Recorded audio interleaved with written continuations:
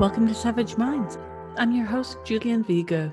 Today's guest is Alice Sullivan, a sociologist and head of research at the UCL Social Research Institute. Alice was director of one of the UK's major social surveys, the 1970 British Cohort Study, for 10 years, from 2010 through 2020. Her background is in the sociology of education, and her research is focused on social and educational inequalities. She is an advocate for collecting data on sex in social surveys and for academic freedom to discuss questions regarding sex, gender, and gender identity. I welcome Alice Sullivan to Savage Minds. I came across your name and your work a few years ago when you penned a piece with Judith Suissa, where you two discuss academics who have suffered intimidation by trans activists for not adhering to a particular orthodoxy on gender, specifically transgender issues. Now, we've heard about many such academics in the past couple of years who've been under attack, such as Rosa Friedman, Kathleen Stock, and others. But you too have been at the receiving end of intimidation, all for questioning the trans orthodox view that, to me, I've been working on this for a while in and out of academia, and this sort of reeks of a scientific hokum, namely that biological sex, this is the claim, that biological sex is the social construct, not gender, but gendered identities are bizarrely fixed, innate. And then from the name calling prevalent, on social media and elsewhere, towards many of us who have critiqued the attempt to naturalize gender as innate while also reversing what is scientifically true, despite arguments to the contrary that sex, not gender, is somatic. The term TERF is used, STFU, Diana Fire, on and on. And I've been working on this issue for about 9 years now, outside of academia. And I was not a tenured professor at Goldsmiths, but I found my position bizarrely not renewed after some pieces I wrote in 2013 on this subject. I got into writing after seeing the dumpster fire that was the response to Suzanne Moore and Julie Burchill's pieces, if you recall, in January of 2013. Quite ironically, I found out as I was giving birth at St. Mary's. So there you have it. And journalists, too, have faced pushback, both from editors, readers, and today it's quite known amongst journalists that the only place you can write on this subject will be right-wing papers. So could you discuss how the schoolyard bullying has been allowed to enter academic discourse, institutions, and why these institutions are kowtowing largely to both the unquestioned rhetoric, because you're not supposed to question it, because questioning it is akin to murder, and the bullying? Yeah, I mean, it is really extraordinary and shocking. And obviously, you've been in this for a lot longer than I have. And when I first became aware of it, I was just so shocked because these women were being vilified, women like Kathleen Stock, for saying 2 + 2 = 4, for saying things which I thought were entirely uncontroversial, for saying things which the vast majority of people believe and which are grounded in scientific fact. And somehow, with this extraordinary rapidity, all of this is, the idea that, that sex is a continuum, or there are 5 sexes or something. Sex isn't really real. We're just supposed to accept it just like that, and you're not allowed to talk about it. So,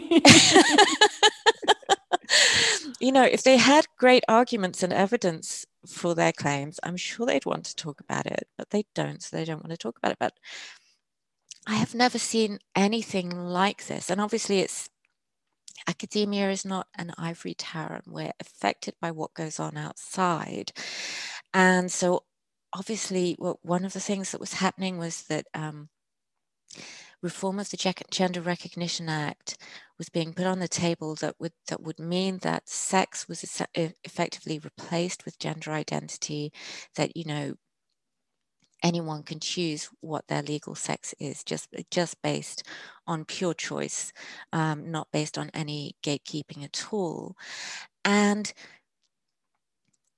so then you have two slogans: trans women are women and no debate, and they go together. We're proposing dramatic, extreme legislative change, and yet you're not allowed to talk about it. I've honestly never ever come across that before within any democratic society on any issue. The idea that you're proposing a change, but you don't want to talk about it. So that was when I first came across all of this, obviously a lot more recently than you did, I was just completely gobsmacked by it. Hearing about Maria McLachlan being attacked at Speaker's Corner, women being attacked by male-bodied people who feel like they're doing a great thing. It's really progressive to beat women up in order to shut them up. Amazing.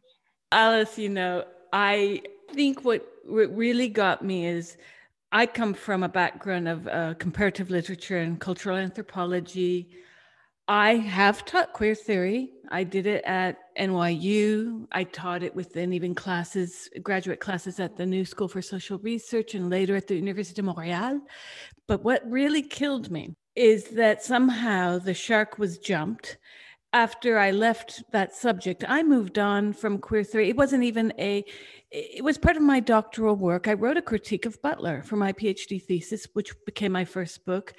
And nothing in Gender Trouble says anything about this. And this is part of the problem. Watching Owen Jones' recent interview with Butler, I've had one back and forth with Butler years ago over an interview she granted the Trans Advocate, a blog out of Houston.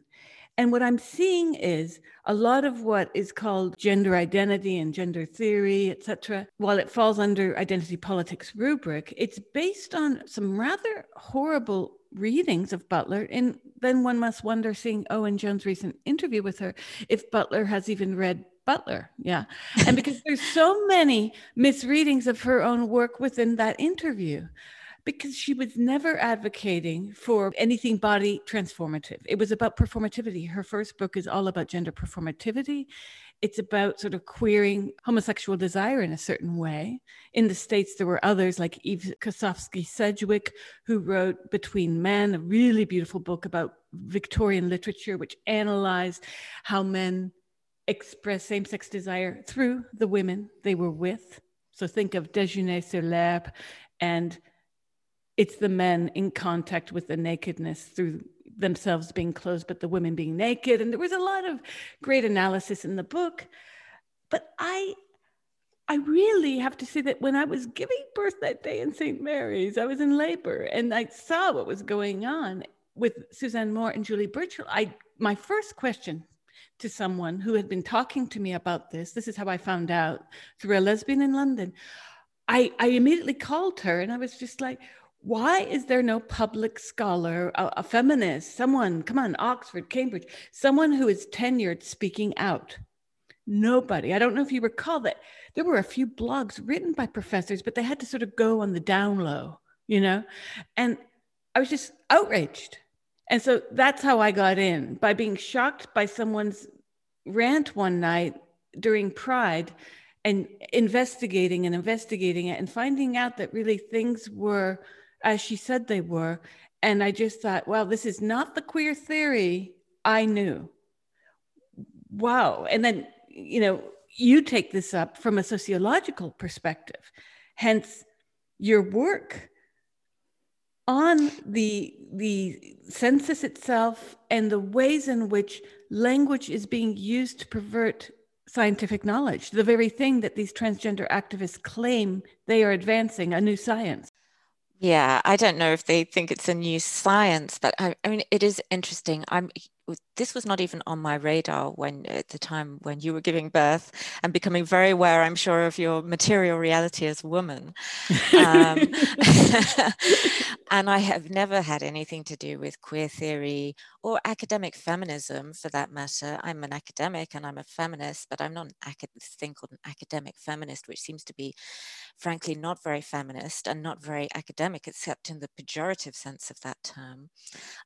Feminism for me is about solidarity between women and standing up for other women when they're being harassed and silenced.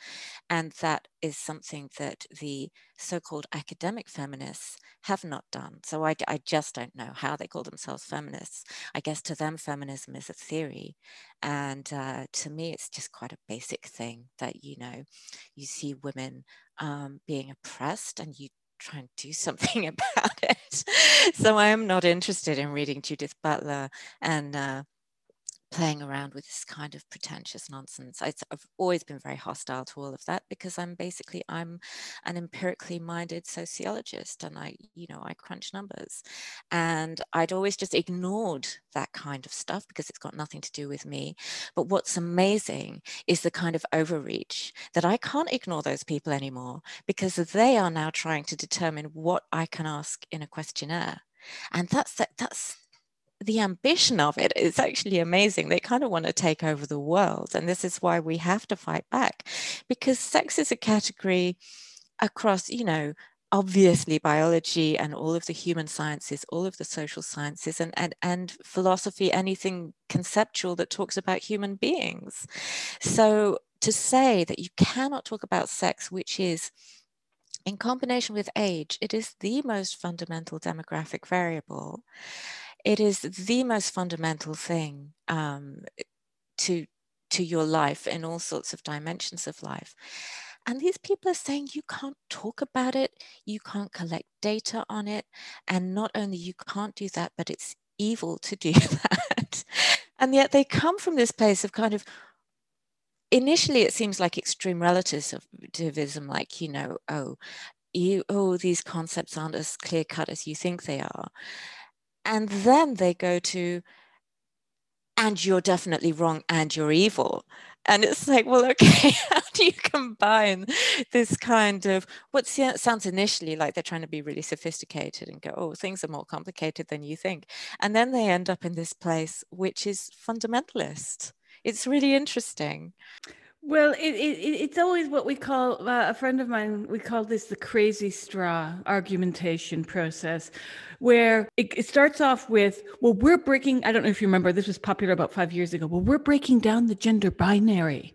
And then you're like, okay, explain to me how this is breaking down the gender binary, instead of arguing for the fact that men can and should be welcome to wear makeup, high heels, stilettos, fishnets, and jogging outfits that are bright pink, if that's how you are perceiving gender. And then they go back to, oh, but you're reducing us to what's between our legs, you know? And it goes in this very strange, twisty shape logic that ends up refabricating the very misogyny and binarisms that we've been fighting for like hundreds of years, you know, historically. And I find this so frustrating because you end up, you know, you see it on Twitter. In fact, when I mentioned, I think they're redefining biology, I am referring to a tweet that someone made to me about an hour ago saying that I should like get informed and get educated about science because things have changed, right? So I'm like, great. I said, look, when you can point to me, to a person who was born from their father's penis, I'm all ears. But this is the thing, and not to be snarky, you know, because I understand. I just interviewed Ray Blanchard 2 days ago about gender dysphoria, his work on autogynephilia, which is much hated by some of the trans community, but actually much supported by another part of the trans community. And there, you know, Ray was telling me that if he had had years ago any kind of patients who actually thought that they were literally becoming the opposite sex, he would not be able to approve them for follow-up treatment for surgery and hormones. And he said these would be warning signs. And he was critiquing the politicization of this. And I find this fascinating, of course, because I'm looking at this anthropologically. And, you know, you'll see trans activists finger pointing feminists saying, well, you're getting your own medicine. And what they're referring to is the 70s.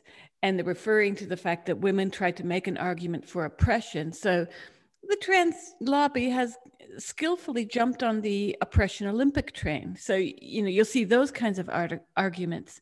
But the reality, what you have just mentioned, is what's important, not just for your data of your research or for the lives of women, so that after an earthquake, UNDP knows how many tents to send to Haiti and how they should divide the communities, because sometimes they do have to divide communities, separating single men from families, etc.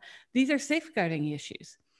Now, we're in a world where, you advocated for a rethink of how the census this year would be done. You wrote back in 2019, the guidance acts to conflate two distinct characteristics, sex and gender reassignment, both protected categories under the Equality Act 2010, and will effectively transform the longstanding sex question into a question about gender identity.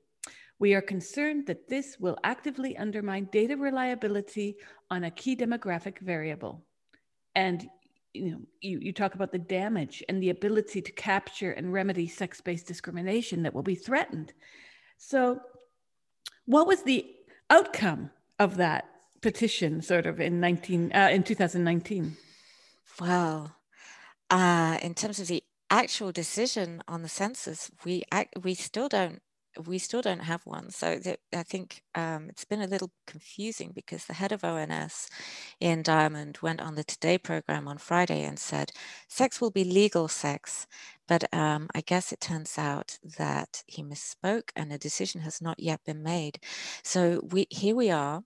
The census is in March. It's in a few weeks' time. And we are so close to the wire.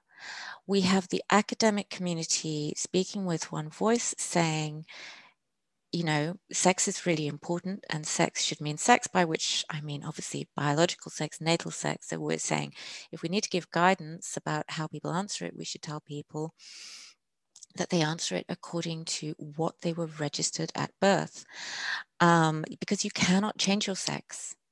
Sex is immutable.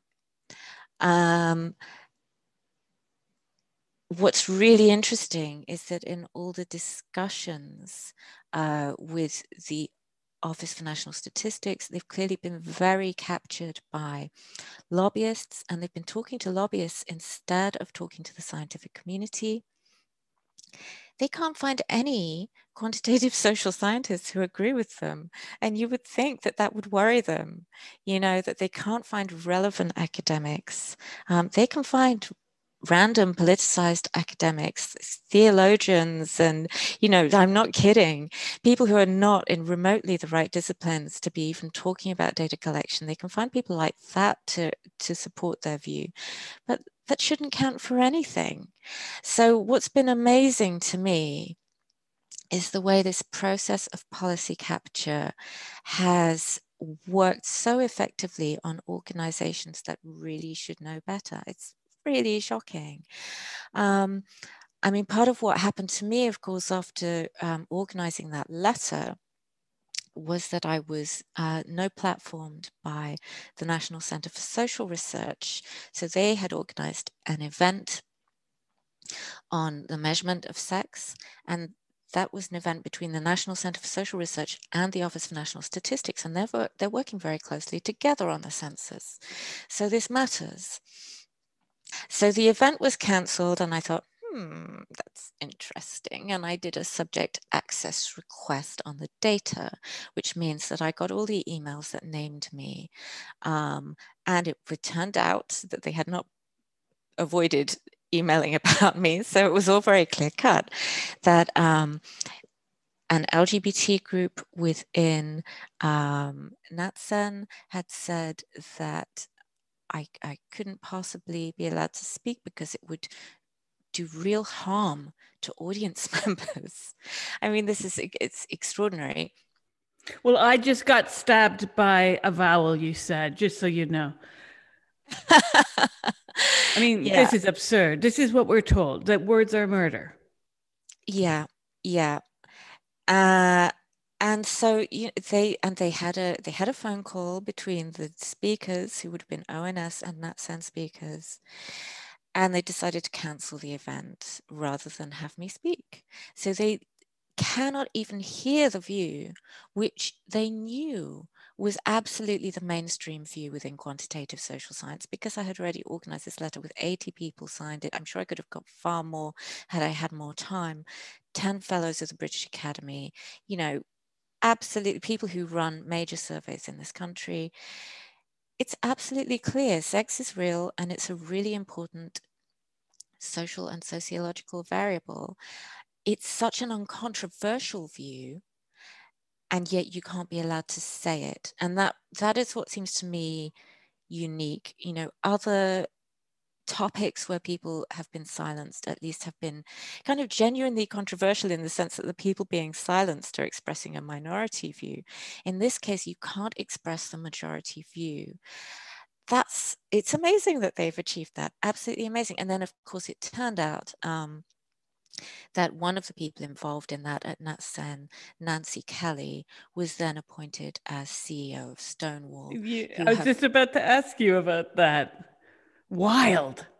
Yeah. I mean, that's into institutional capture within institutional. I mean, they've literally captured her. Right. And I mean, Stonewall has such a powerful role in all of this. They have been so powerful in getting into organizations, and that, hats off to them in some ways. They absolutely understand how organizations work. They understand how universities work. They know that the people running universities love league tables, and so they have their kind of Stonewall index that everyone's going to rush to compete to score highly on. And so then you have the value of academic freedom being thrown out of the window because it clashes with what Stonewall want. Absolutely. And in doing research on other subjects, what I am finding is that many institutions have zero idea about what the Equalities Act does to protect our rights, if we can say women without, getting hate mail. So, I mean, talk about the second sex.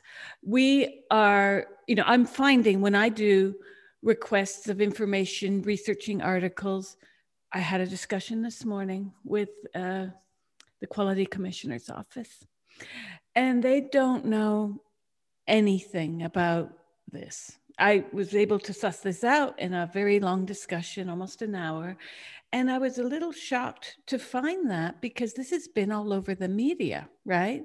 Like, obviously, women are coming to understand what's going on about our rights. Let's say now that Biden has rolled back rights for women with his executive order last week, there'll be people who know more about it. Let's say if they are sportswomen, because they have seen directly what's happened. There will be other people who are less able to, because perhaps they're teachers and they've been indoctrinated, because Stonewall, also the version of Stonewall in the US, like the HRC, they have extreme reach. I've even found out that the HRC spends millions, on the order of 14 million a year, on fake news. Okay. They legally don't have to reveal everything, so I wasn't able to dig as far as I wanted, but the capture is happening, and it's happening, as you well know, with Twitter and Facebook booting women who say that the penis is not female. Who would have thought? That's where we are. Galileo? No. And now we're seeing this very perverse blacklisting happening within institutions, big tech. And then, you have to always worry if your boss is going to get a phone call about you, or an anonymous email, as one teacher in Wales has happened. He lost his job because someone trolled his social media account and saw that he did not agree that men are not women. And it seems that there's not much protection for people in these positions, like you can have a letter, like as you mentioned, and people can sign, and that can be pushed, but who knows what's going to happen with the census this year? And what will the outcome of that be, Alice? Well, maybe next week we'll know the answer to that question. At the moment, all I can say is that I continue to push very hard for natal sex, and I hope that whatever the outcome is, that it will not be self-ID. There are a number of other options in between. So we will see what happens with that. And the reason why it's so important is because it sets a precedent. We're seeing sex falling away from so many other data collection exercises. So, for example, we have mandatory gender pay gap reporting in this country, but ACAS has told companies that should be based on self-ID and that they can actually exclude non-binary employees from the data. I mean, this is one of the craziest things. The idea that if you're not binary, you don't have a sex. Of course you have a sex. And your employer can perfectly well tell, for example, if you're a woman of childbearing age, declaring that you're non-binary does not remove your oppression. Or, okay, maybe it does. Maybe it does, in which case what we need is good data on both sex and gender identity in order to test that hypothesis. If by declaring yourself non-binary, you can remove sex-based oppression and get paid the same as men, great. I think everyone will do it tomorrow, but we need accurate data to find out whether that's true. We see the same thing with crime data. Police forces are allowing the offender, the perpetrator, to choose what sex they are declared. Obviously, the victim has no say in this, and that it's really important. People often think, oh, it's such small numbers, it really doesn't matter. Well, if you think about violent crime, and particularly sexual crime, it's really obvious that it does matter because there are so few female offenders. So just a few men switching from being registered as male to female can make a dramatic impact on the data. So, for example, there was a story just last week in the news where the BBC was reporting that there'd been this huge uptick in the last few years in female child sex offenders, so females doing sexual offences against children. And so there's a question there. Is that real? Or is it artifactual? Is it because of a change in the way the data has been collected? People asserting very strongly that, oh, it's only gender identity that matters. How dare you assert that women couldn't be doing these crimes? Well, I'm not asserting that they couldn't be. I'm saying we need accurate data in order to test that hypothesis. If we've got both sex and gender identity, then we will know. And we can find out whether that uptick in supposedly female crime is actually based on just a change in the way the data has been collected. Why would anyone possibly object to accurate data collection? It's only because they do not want it to be possible to say that sex matters and to demonstrate it clearly. I think deep down they know, but proof denies faith, and so it is a faith, and the whole idea to them of collecting data which might test their faith is completely sacrilegious. I wrote a piece about this years ago. I called this a type of auto da fe, where we must pass a religious test of torture. It's ridiculous because it's almost funny too at the same time, because I'm like having to remind people, that we can think even though we have a uterus, right? Because that's the insult, is that suddenly I guess I should have introduced you and said, okay, now shut up because you're a woman and we'll let the dude in the room talk, because that's sort of what's going on. I mean, I do know people, as most of us know, people who identify as transgender. My views, however, about the willingness to capitulate to certain myths, for me personally, has changed. And one of the reasons why it's changed is because I realized, like, I was a student, I was taught these texts, and I was also raised as a female to be sympathetic and to watch out for people's feelings. And I do think that has been somewhat of an own goal for women. We have bizarrely been nice about it. Hence, we're left with this monster of having to say, but wait, isn't rape something that you have to legally have a penis to do? So it would be literally impossible that a woman is, like when we see an article in the news, And women are starting to raise the questions more and more about this, including women who, like me, 10 years ago, were very, oh, but she's just a poor soul who identifies as a woman. And what's the harm? And as Ray Blanchard said to me the other day, well, back in the day, these were anomalies. At his center in Canada, there were 12 referrals a year, not the 4,000% explosion that has happened with the Tavistock.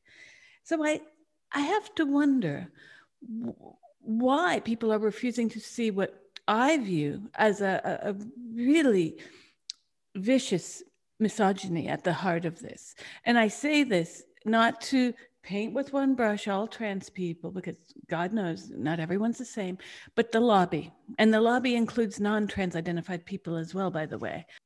Oh, of course, yeah. Yeah, and that's important to know, yeah?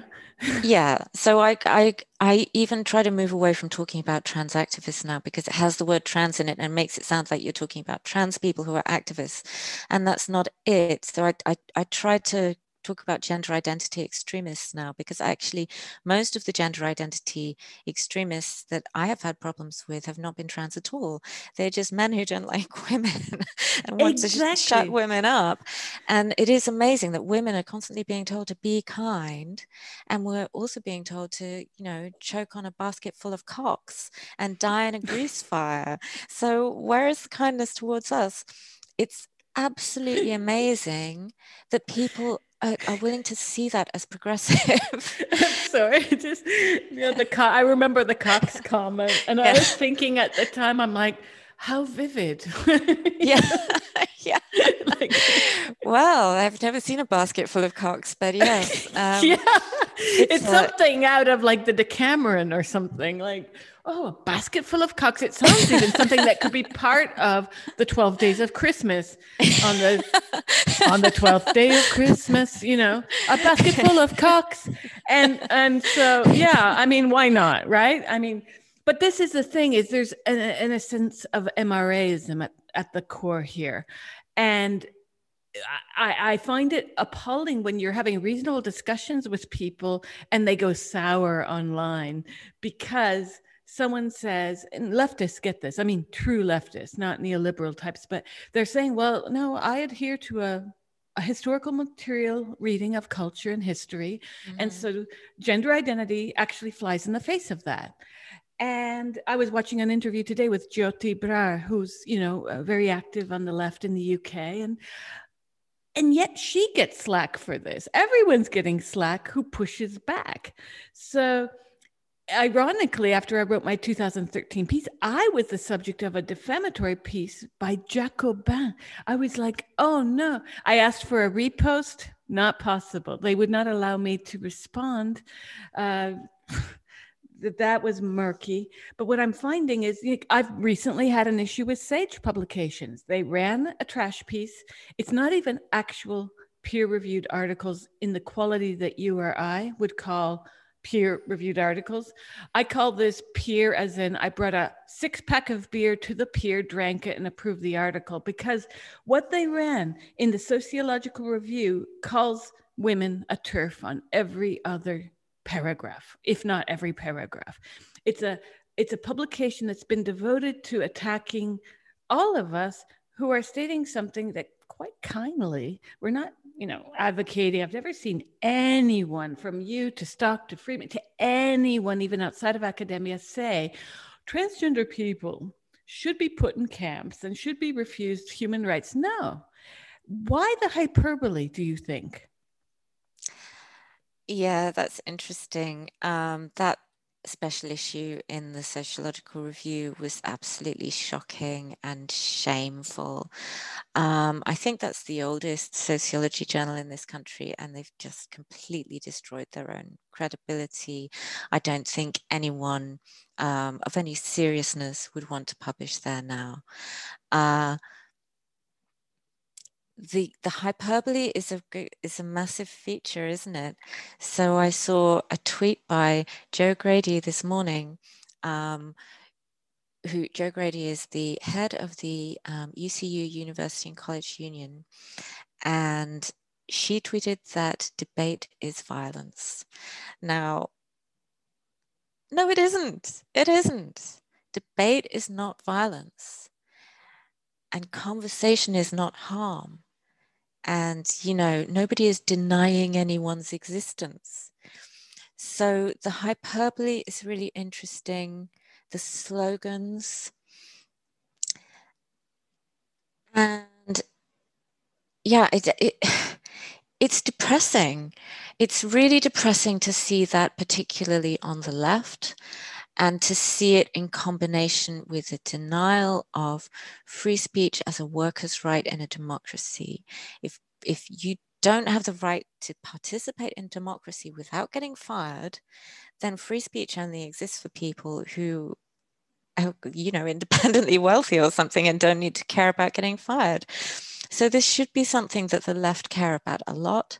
And instead, we have people who are trade unionists and see themselves as being on the left, spending their time trying to hound and harass people, trying to get women fired, when, you know, I was brought up to think that the trade unions are there to stop people from getting fired, to protect the rights of workers against harassment and abuse. I find it quite devastating, actually. I think that it's so disappointing for so many women that the left and the unions have abandoned us, but it's also very disappointing that they have abandoned civil liberties as a value, because it just completely gives that territory over to the right. Free speech and academic freedom are just right-wing talking points. It's so ahistorical. It is so short-sighted. What makes them think that they're not going to be next if we don't protect those values? This is what I have been working on for the last month. I am horrified by the clampdown on free speech before 6th January. But what really got me about 6th January is how we're seeing the media dance around and institute censorship. They dance around it being called censorship, as, you know, many leftist journalists and just journalists themselves. I mean, you know, many journalists try to step away from any political affiliation, but they've noticed how the Capitol in central Washington has become a military lockdown. And there are people like Glenn Greenwald who've been writing about how this is becoming a metaphor for free speech, because it literally now is, in terms of that specific geographical site. But we saw it. We saw it with Meghan Murphy kicked off Twitter.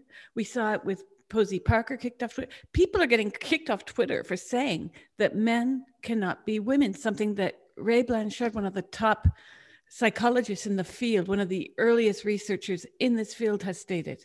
So we're in a Moebius strip of sorts, where there are two realities existing on both sides of the strip, and never the two shall meet. Because I think fundamentally, as much as I'd love to see, like, I do want to see Palestinian rights, I think that is doable. But this, I actually don't think there is a bridge in terms of the realities being posited. On the one hand, that gender is a social construct. On the other, that sex is a social construct, and that gender is in my brain. And so this leads me to address with people who work in this field, what does it mean? I asked both Ray Blanchard and Will Malone. I said, well, why not tell a patient, oh, you identify as a woman, okay, get in the kitchen and make me some lunch. Why not that as the cure? Simply because what we are seeing, and it's not a coincidence that women are pushing back. We recognize these hallmarks of sexism, and people are saying, but no, sit your pretty little brain down there. This isn't sexism. What this is, it's progressive, and you just don't understand it. So I'm going to mansplain it to you. Oops. I'm going to explain it to you. And this is what's been, I've literally witnessed this since I started into the research of, like you, I actually never considered myself a feminist. I never did feminist research because that was sort of already overtaken in academia by gender studies, queer theory, etc., even cultural studies to a certain degree in the US. But now we're seeing this trajectory of science is being, rewritten. We're TERFs for saying that men cannot be women, and we are denying human rights by having the discussion. Why is it? And even, oh my God, what you guys went through in the panel 2 months ago at the GRA panel, I was floored when Peter Gibbons said, I'm going to read his quote, "Could you each confirm for me your view as to whether a trans woman is a woman and whether a trans man is a man, please?" And I thought, well, these are questions that reflect more about religious indoctrination and capture of even the government, as if we were back in McCarthy's America, where people were regularly asked, "Are you now, or have you ever been a member of the Communist Party of the United States?" Right. And it's a mantra. No sane person could really believe trans women are women, because they wouldn't be trans if they were women. So, I mean, it's very straightforward. No, of course they're not women. There might be some circumstances where we're able to treat them as though they are women, and other circumstances where we're not. I mean, obvious circumstances like sporting competition, where it's obviously completely unreasonable, because bodies matter. So let's have a conversation about it. We can't have a conversation about it if people just insist on repeating slogans and trying to get other people to endorse those slogans. That is brain dead. And I find it so depressing that an elected member of parliament would talk in those terms, but then it's absolutely commonplace. You know, he's not the only one talking in those terms. It's honest. It makes me wonder what happened to all the grown-ups. What happened to all the adults? It feels like we've descended into some kind of kindergarten. People just playing games with words. And the consequences are very, very real. So you talk about Blanchard saying that actually someone thinking they could literally change sex would be a red flag. And that's really interesting, because actually, how can you possibly give informed consent if you're being lied to, if you're being told that you can literally become the opposite sex? Well, we know how serious these surgeries are that people go through, and, you know, young girls having hysterectomies, being given testosterone and so on. It's very, very serious. And they do it on a promise that they're actually going to become men, and it's not true. And it's heartbreaking. And this is, with the scandal that's unfolding at the Tavistock, you would hope that that would make people realize academic freedom is not an abstract value.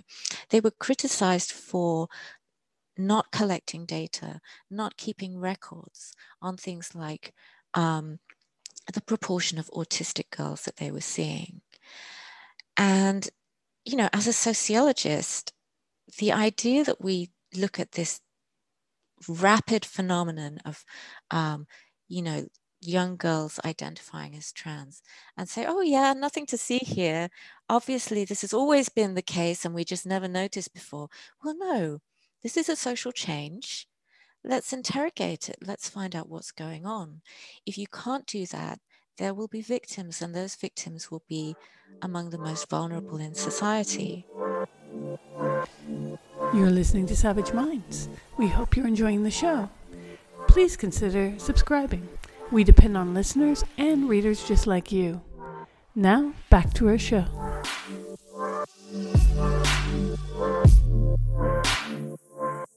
What struck me about the Keira Bell case was not only her age or the other personal factors she had lived through in her life.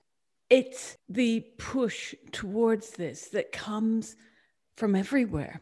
I've often said, and I do hope this will be investigated honestly in the future, in the very near future, that I think media has had a heavy role to play in this. We see it. Look, I published many pieces with Counterpunch, love Counterpunch. I'm a committed leftist, but at a certain point, my editor said, Julian, we can't run any more gender critical pieces because we get harassed too much. And I get it. And we did. My first article with them, we got over 100 death and rape threats. I had to leave Britain. God. For several months. I was frightened. I had just given birth. They were rape threats directed at my 6-month-old daughter. It was really like, people warned me, and I thought I was in the U.S. Army. I have been shot at by Contras when I lived in Nicaragua. Like, I've been through a lot of stuff. I thought I was tough enough, and that sent me around the bend a little bit, and I had to get away. That said, I am so alarmed by the way that media is not being objective at all. And people like Kira, others even younger, even today, they read these brave and strong stories. They see a way of committing themselves to a social project even. And it's interesting because, your field and mine are somewhat related in that we're seeing a demise of society in certain ways and a recreation of these societies virtually. Blanchard talks about this. The rise of the internet has paved the way to the politicization of gender. Now with lockdown, people's only communities may very well be, in most cases, the internet. And there's a sense of wanting to belong that these treatments offer, especially to the young, immature mind. No offense to young people listening to the show, but I have done things even at the age of 25 I wish I hadn't done, Our brains are still developing. And we're searching out our peer groups in adolescence. We're even doing that in our 20s. We're looking for belonging. We're looking for people to reflect upon, to hear us. This seems to be a cocktail now with COVID and lockdown for more disaster. I'm wondering if you've given thought to this. Right.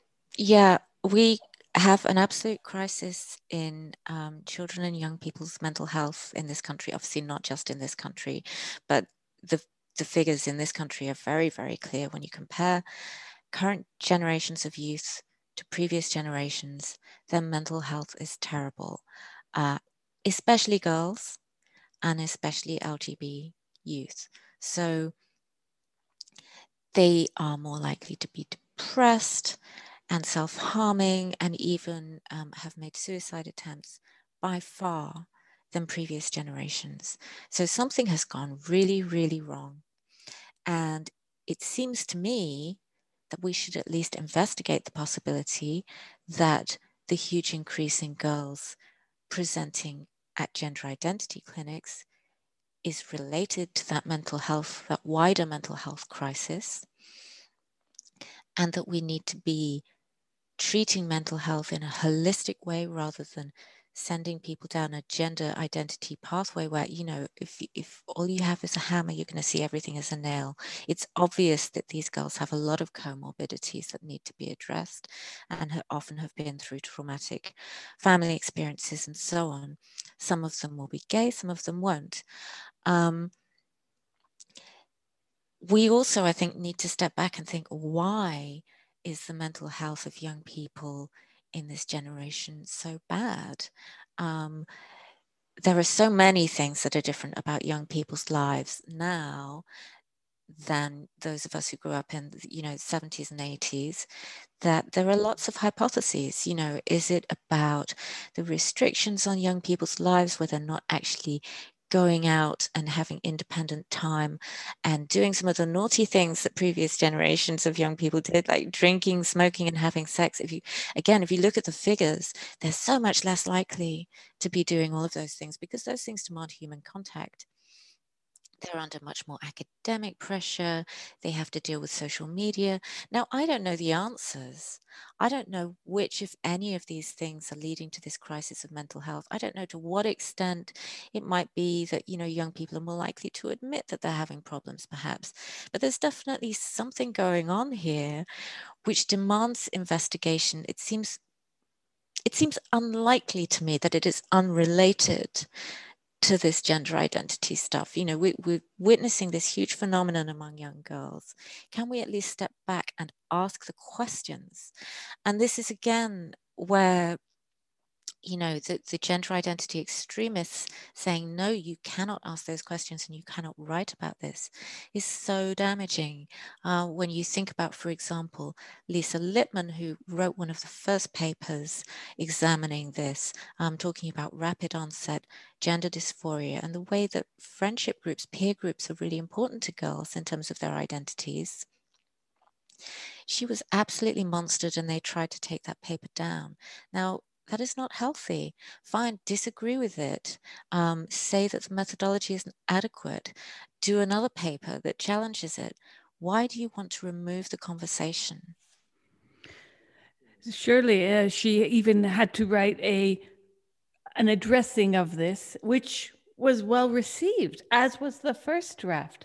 I've spoken to Lisa various times over this because she was also in a position within the university that this does put one's livelihood at risk. You know, I mean, women have to eat and sleep and all the things that men do. Surprise, surprise.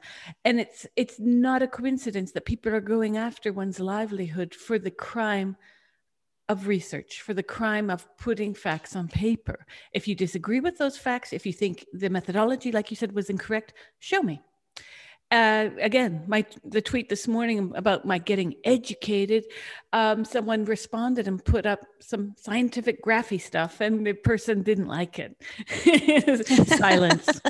Silence. I don't like that. I was like, well, color the lines differently then.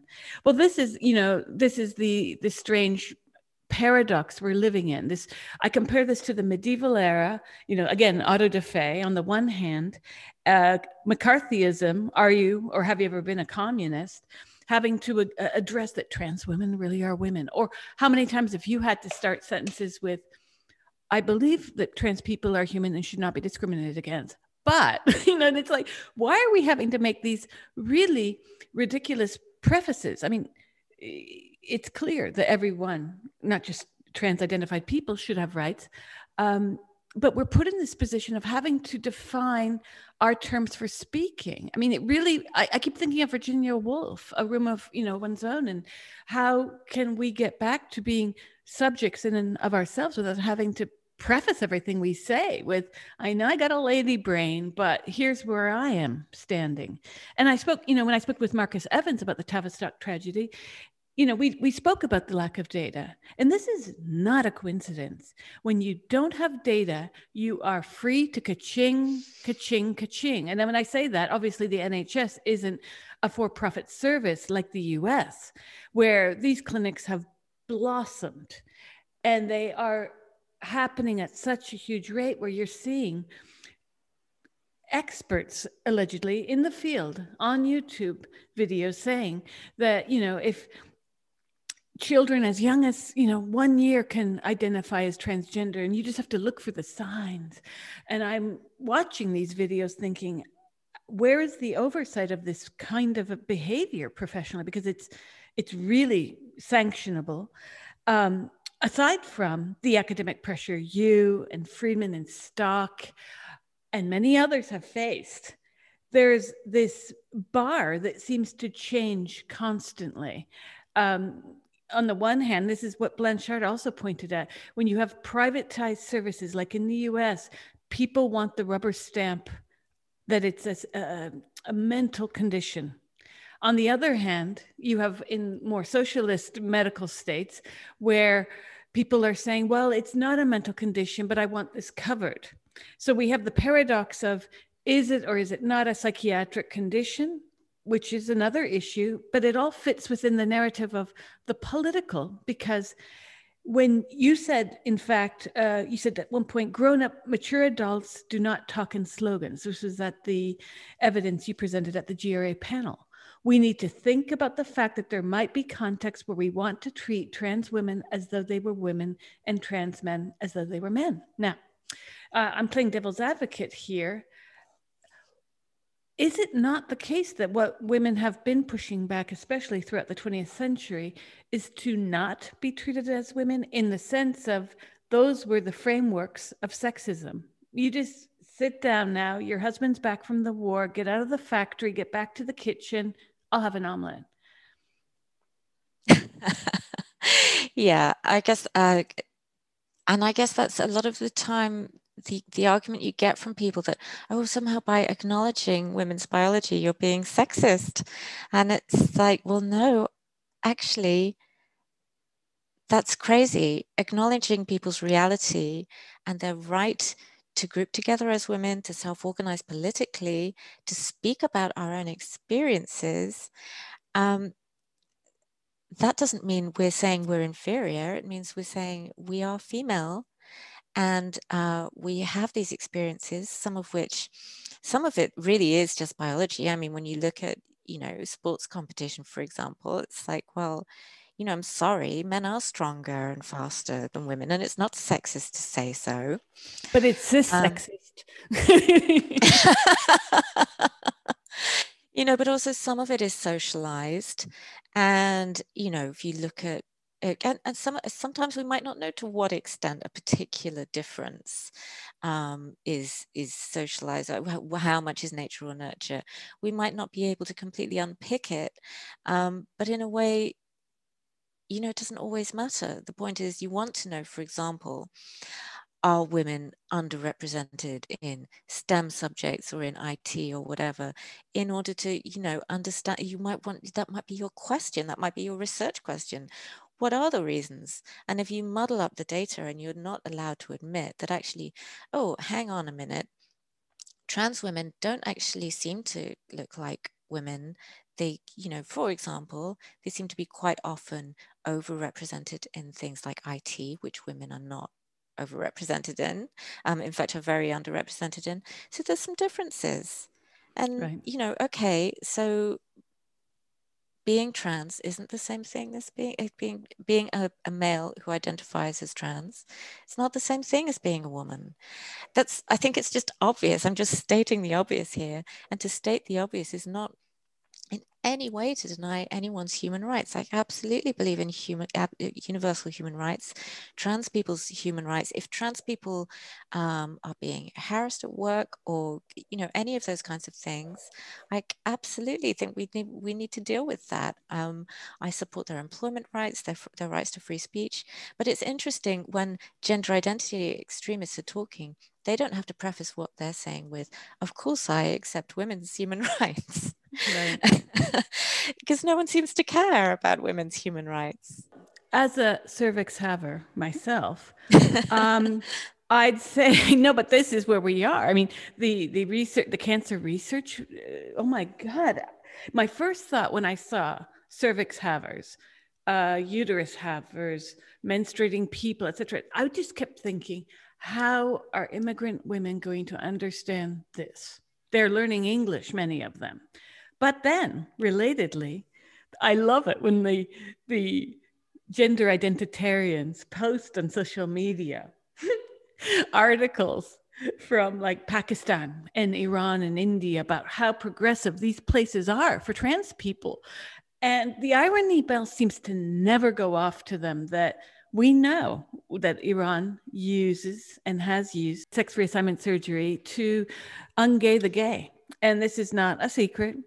We also know that India and Pakistan, because similar cultural traditions, obviously, for obvious reasons, they are also not so progressive, especially for poor women. What I find ironic in all of this is the way that culture and people of color, especially, are being co-opted within the trans narrative to sort of use as body shields. Now we are untouchable because we're referring to these other cultures, and if you argue, then I'm just going to tweet back, "You are racist, POS," or whatnot. And I've seen this in action. This happened when Deirdre O'Neill and I wrote an open letter. We had a petition. People signed it in many numbers when the British Film Institute had a special weekend for women filmmakers. Who did they have as the keynote speaker? Monroe Bergdorf, who is neither a female or a filmmaker. And we were like, what the heck? I mean, we are both struggling filmmakers, and this is what you're offering women in the UK. Now, a lot of people were raised awareness of this issue at that time. At the same point, I got tweets saying, "Oh, you're just a racist." And I'm like, is this where you're going? Because that's the way that the arguments have been used to deflect criticism. Racism 101. And yet, with the need for data, the lack that Marcus Evans spoke to me about, the rise in suicide amongst girls in the UK, I believe it's from 14 years of age through 17. No one's wondering why so many girls might want to be boys. Would this be the ripe terrain to study that? Yeah, I mean, it's really interesting. And I saw the private eye review of Abigail Schreier's book about this phenomenon. And it said, it was talking about girls' hatred of their bodies. And it said, for previous generations, the answer to these questions would have been feminism. But now it's to become a boy. And that is, it's so sad, because obviously we can all fully understand why girls might not want to be girls, why they might want to be boys, why they might want to say they're non-binary and therefore think that they can reject the trappings of gender altogether. And it's just so sad, because I think as women with a bit more life experience, we kind of know that they're in for a rude awakening. And we're completely on their side, even though they don't know that.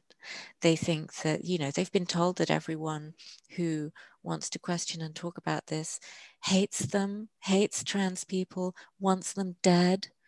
And it's so awful. Can you imagine thinking that everyone wants you dead? I mean, yeah. It's such an unhelpful thing to be saying to people. Yeah, it's heartbreaking. And those kids have been so badly let down by the people who were supposed to be the adults in the room. And it's, the whole thing has really made me lose heart in our institutions and our democracy, because it's being left to such a small number of voices to speak up for reality, to say actually 2 + 2 = 4, and to speak up for a duty of care for young people. And if everybody who is skeptical about gender identity extremism just spoke up at once, it would be over in a heartbeat. Well, the irony is this. I think a lot of the gender extremists in private don't actually believe for a second that one can change sex. For a second. I have wanted to prank Owen Jones. Maybe I should do that next time I'm in London. Invite him out for a drink and ask him to suck my male clitoris and see how he reacts. Because but we are told to, suck my female dick as another die in the fire, grease fire, basket full of cocks. We could rewrite the 12 Days of Christmas with all of these. I'm just realizing I love rewriting songs. And, there's a certain illiberalism at the heart of this. I mean, many of these extremists, well, I'd say all, believe that the wokeness of their movement has put the stamp of Jesus, Muhammad, every prophet in history on them. But we're seeing a failure of democracy by the capture. There's institutional capture all over this. How many universities have that Stonewall logo on them, much less, scientific commissions?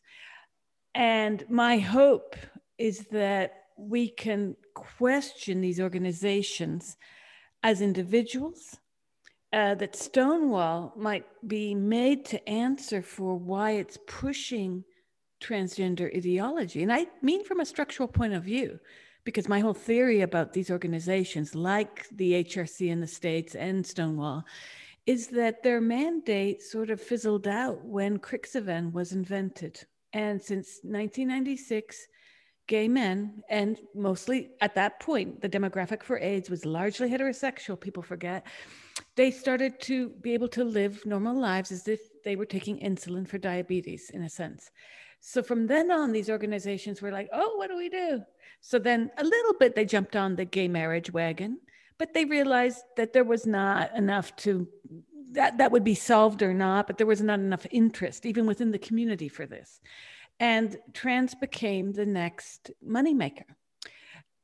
And my hope is that there can be ethics committees even that overlook all NGOs, all charities, that make them update their terms of I guess their mandate, so to speak, and what they're doing and why they're doing this. And I don't mean just for gender.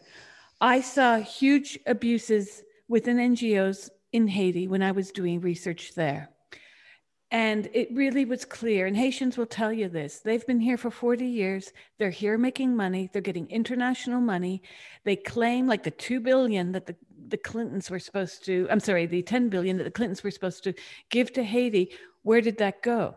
People were really outraged by this. They say the money isn't going to us, the money's going to their own infrastructure, getting all these people who are graduates of Ivy League and Oxford institutions to come here and say, I'm working on this project. They get paid loads. It's scandalous what went on there.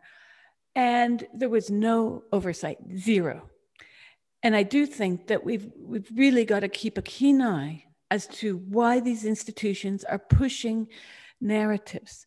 Because when you talk to actual trans people, the trans person on the street knows that they actually literally have not changed sex, the large part of them. And they struggle with issues just like you and I, right? I mean, you know, as they say, putting one pant leg on at a time and, you know, dealing with lockdown and friendships, love, so, you know, it goes on. Yet this has been hyper politicized to such a degree that one can only result in the answer of misogyny as to why this has happened. Because there seems to be this huge underbelly of misogyny, especially on the left. Like the voices speaking are those on the left against us. And, you know, it makes me despair for my daughter, especially, but also my son, how they're going to function in a world that's teaching them that if they don't think a certain way, they're sort of aligning themselves with Hitler. Yeah, yeah. I mean, it has been very depressing. I think it's not a left-right issue, and actually two of the most vociferous MPs that we dealt with on that committee, as you saw, were actually Conservative MPs who obviously fully signed up to this ideology. But yes, a lot of men on the left have really shown their true colors. Owen Jones is one example, but you know, there's lots of examples, and I've seen men that I know through new eyes. It shouldn't be a surprise when you look at things like, you know, the rape scandal in the SWP and so on, that men who have, you know, either been in those kinds of organizations or who have flirted with those kinds of organizations really hate women. But I don't think I ever really fully understood it before. And it's awful to see it how it really is. But in a way, the hard left worries me less than the sort of cowardice on the softer left, that they just don't want to talk about it, because it really increases the polarization when, for example, The Guardian just won't talk about this issue, even though they know perfectly well that several of their journalists really want to talk about it. And it's not just Suzanne Moore, sorry. It's not just that they don't cover it as a conversation point, they don't cover it from a news angle accurately either.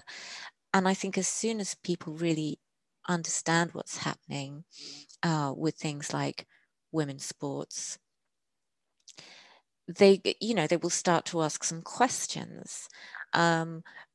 And so for The Guardian to really shut that down, it's so unhelpful, because we kind of think, oh, everyone knows what's happening because there's all this reporting in the Times, and, you know, there's been some great reporting in the Times. And so surely everyone knows all about this now. But, you know, I'm someone who grew up with The Guardian, and until recently, I never would have read the Times. And it's only because I'm on Twitter and so on, which the vast majority of people aren't, that I'm seeing all this stuff. If you're, if you're someone who's a Guardian reader, maybe looks at the BBC website occasionally, how much do you really know about it? Probably very, very little. And so it's easy to fall in with this narrative of just, well, oh, it's just about trans rights, when actually it's not about trans rights, it's about removing rights from women. And it's also about what's happening with a medical scandal that mainly affects young girls. I think so many people have been parroting this line that, oh, it's just like gay rights. And, this is like the challenge for our generation to be on the right side of history, as they say, which is another of the slogans that I hate. But it's, they don't stop and question, well, hang on, we've got co-founders of Stonewall who are turning around and saying this is wrong. And gay people never asked to be medicalized. In fact, they asked the exact opposite. Stop trying to treat being gay as though it's a medical condition, because it's not.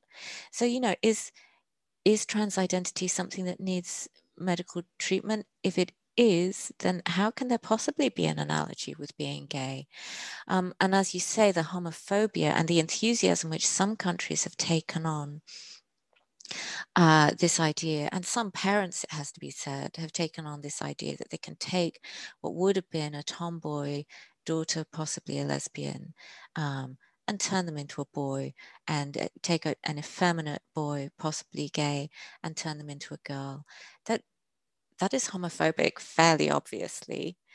And it just doesn't seem to have any real parallel with gay rights. That's just a line that Stonewall promotes. And I think, as you say, they ran out of fights, particularly after gay marriage was accepted. But they didn't need to see it like that. Mental health among LGBT youth is really, really bad. Stonewall could have turned around and used their great resources to say, let's try and deal with this mental health crisis, which is so under-resourced. Children and adolescent mental health services in this country are on their knees. Maybe Stonewall could have turned in that direction and actually done some good. But as you say, it's a multi-million corporation effectively. And what they're doing is in their own terms, they're incredibly successful. Like when you say this isn't political, I would like to address that simply because what shocked me about my seeing the misogyny on the left is that I was unaware that there was so much misogyny on the left. I expected it on the right? No access to abortion. Jesus tells you that you should be in the kitchen making pancakes, etc. So that's, that was the shock to me. Also, when I left academia and entered journalism, try and pitch a piece on this subject to anything on the left. And we've seen the debates even amongst ourselves on social media.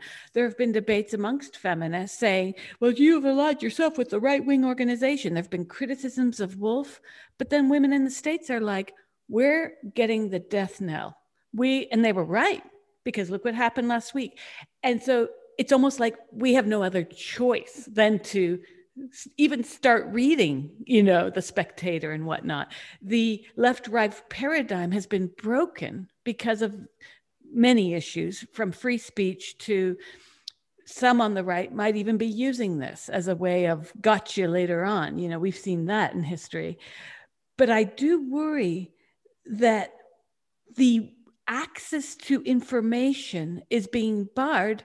It's a perpetual cycle. It's what would it be called, a tautology, where if you can't collect data, Alice, for your investigation to see, based on what Ray Blanchard told me the other day, he says, anecdotally speaking, he's seeing far fewer cases of his previous clientele of largely what would have been gay men who were repressed growing up and told they were girls. That is becoming less. And might that be the case because gay identity is more accepted today, so they don't feel the need to identify as women? Like, who's doing the study? And can we do the study if you are forced, and let's say you're doing the study, to refer to everyone by unknown names because you don't even know if they're really male or female, because, hey, it's a bingo game at this point.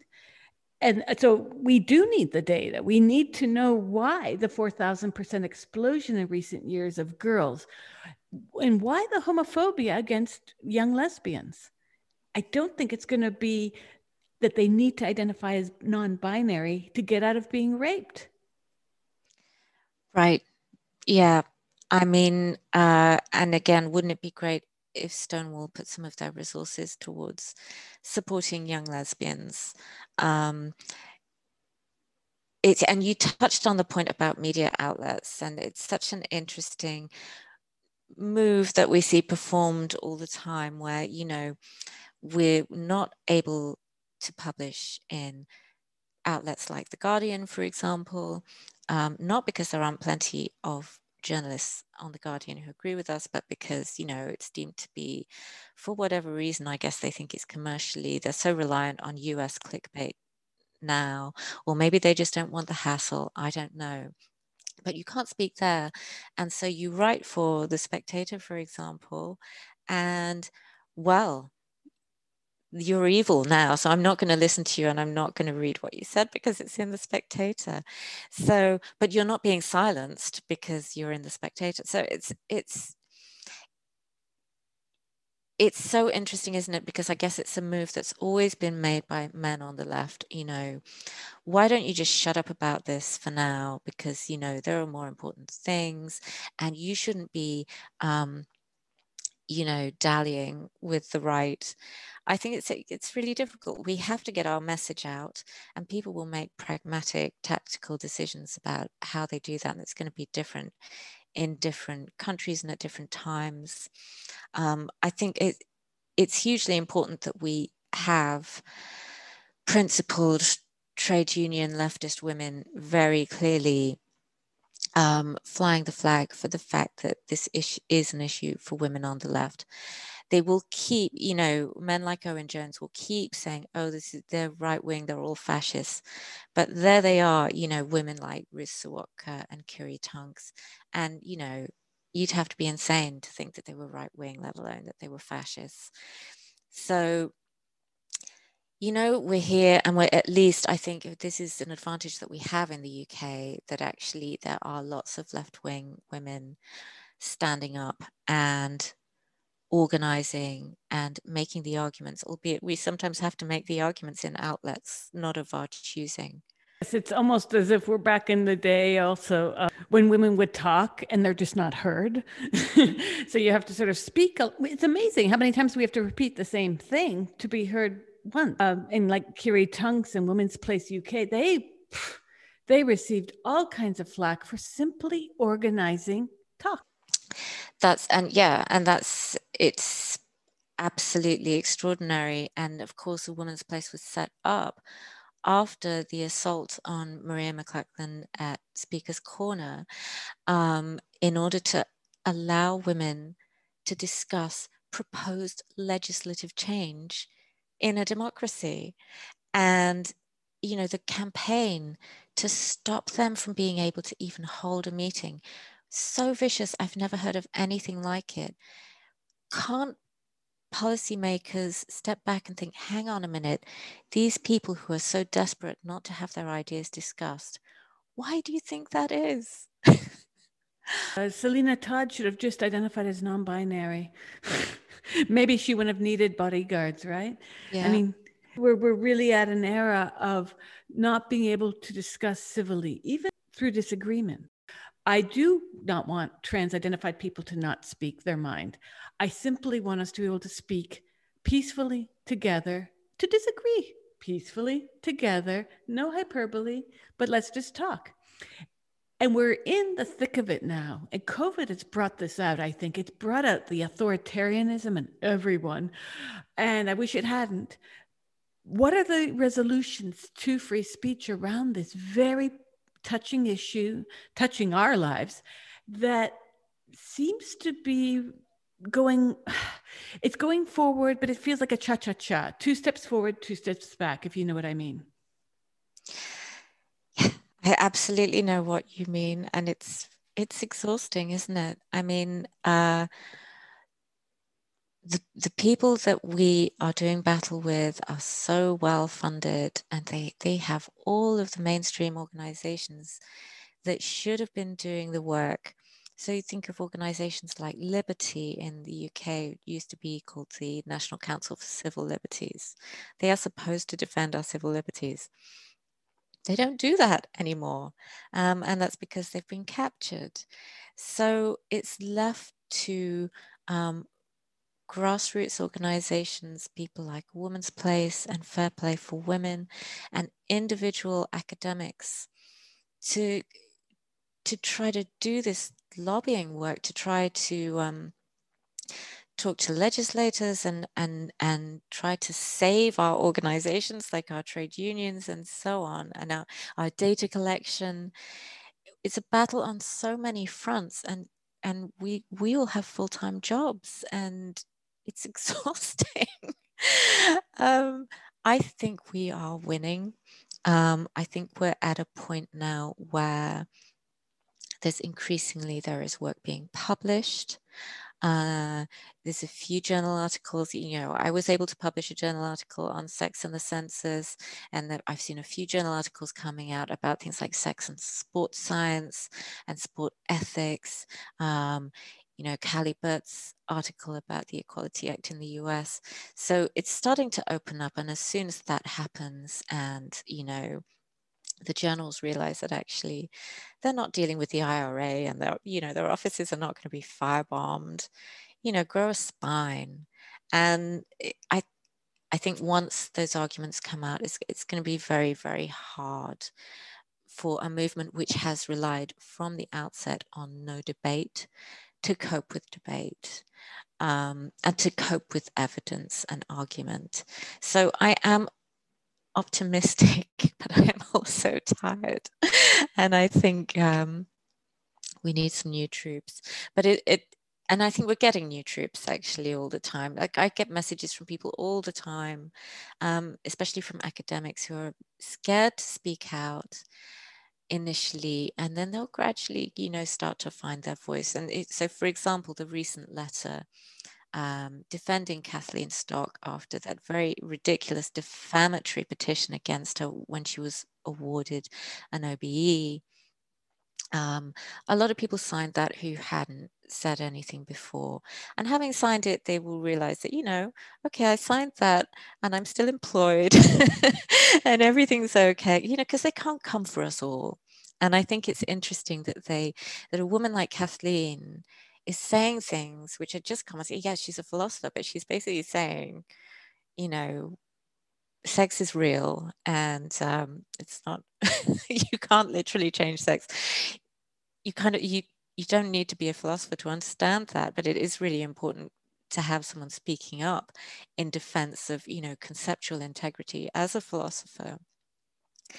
But she is made into this absolute demon. Like, she is a witch and she has to be burned at the stake, even though the vast majority of people would agree with her, and even the vast majority of philosophers would quietly agree with her.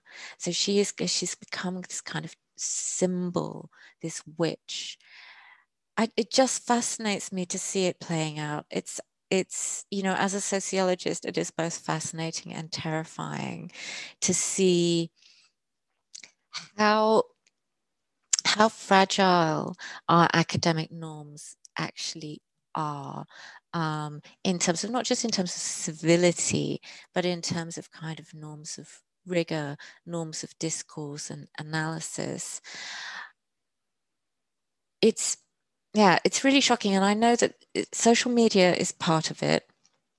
Social media makes it much easier to organize a mob. But social media doesn't mean that people have to give in, because frankly, a Twitter storm is not a kneecapping, it's not a firebombing, it's just a Twitter storm. All that people have to do, all that institutions have to do, is actually wake up and realize that they can stand up to this. And if they all stand up to it, then there really won't be any consequences at all.